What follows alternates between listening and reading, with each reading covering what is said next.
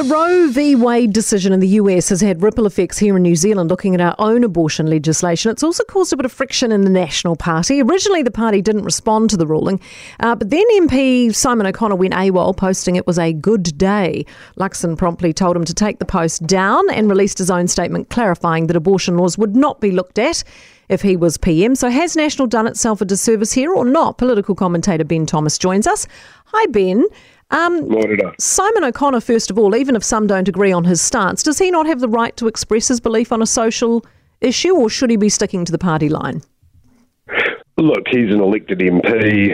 Abortion issues are traditionally treated as conscience votes in New Zealand. He's got every right to do that. On the other hand, he's also a backbencher in a party which is seeking to win government after, it will have been 6 years in opposition by next year's election. And he's created a pretty unfortunate distraction for his party and his leader, who have been pretty clear over the last couple of years that they don't want to go anywhere near this issue in government. So does this say more about O'Connor's relationship with the party?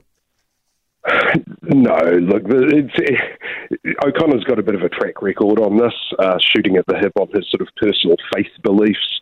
He got into hot water with Bill English a few years ago for comparing Jacinda Ardern's sort of beliefs in, as regards sort of the youth suicide rate to her beliefs on euthanasia and abortion.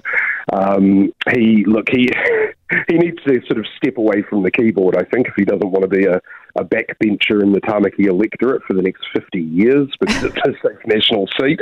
But I don't think it sort of represents any new divisions within the party. Right. What about Luxon then? He's made his personal views clear that he is pro-life, but he's also come out saying he wouldn't make any changes as PM. Was that something he needed to clarify?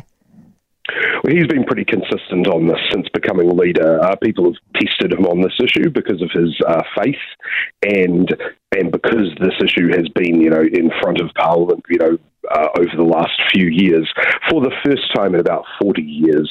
This is an issue that governments of all stripes have tried to sort of stay away from, because even though there is a clear majority in favour of, access to abortion in New Zealand, there's a smaller but still very deeply heartfelt sort of pro-life element in society. So it's a very divisive issue, and it's something that, we've seen pro-life prime ministers like Bill English, Jim Bolger, deputy prime ministers like Jim Anderson, just not go anywhere near while they're in government.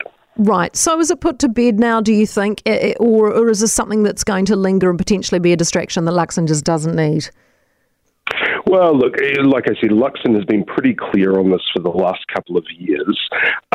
It doesn't seem to, stop people from worrying, from asking for more assurances, for more fulsome comments. I think that he would hope that it puts it to bed. I would say that Jacinda Ardern would love it if the New Zealand public thought that she was running against Donald Trump next year. And so I don't think that it is the last that we'll hear from it, despite Luxon's best efforts.